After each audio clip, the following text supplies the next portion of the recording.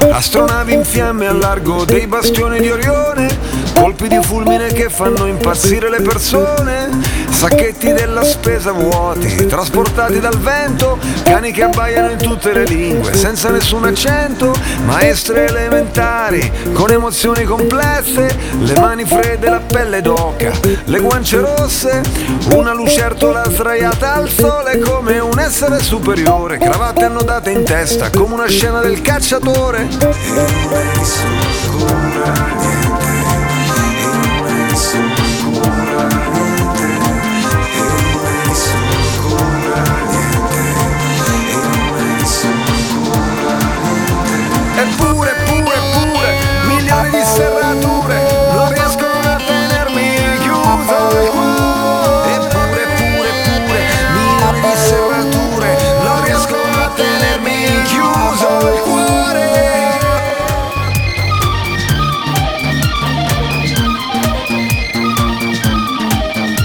Mia madre che insegna a saltare la corda alla mia bimba contenta, il neon dell'insegna di un motel con una lettera spenta, la volpe che ti attraversa la strada ritornando a notte fonda, la stessa domanda che torna senza bisogno che tu risponda, ladri che entrano in pieno giorno dalla porta principale, Babbo Natale ubriaco di rum in un villaggio tropicale, una ragazza che rischia la vita per poter fare una cosa normale come mostrare i capelli al sole, dire, fare, baciare. E non è solo ancora niente, e non è solo ancora niente.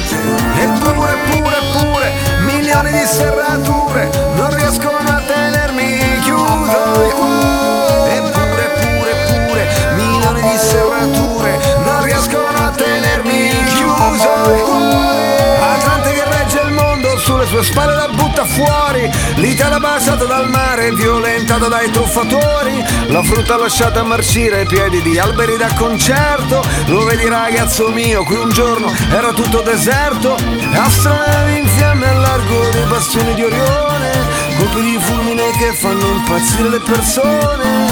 E non è solo ancora niente,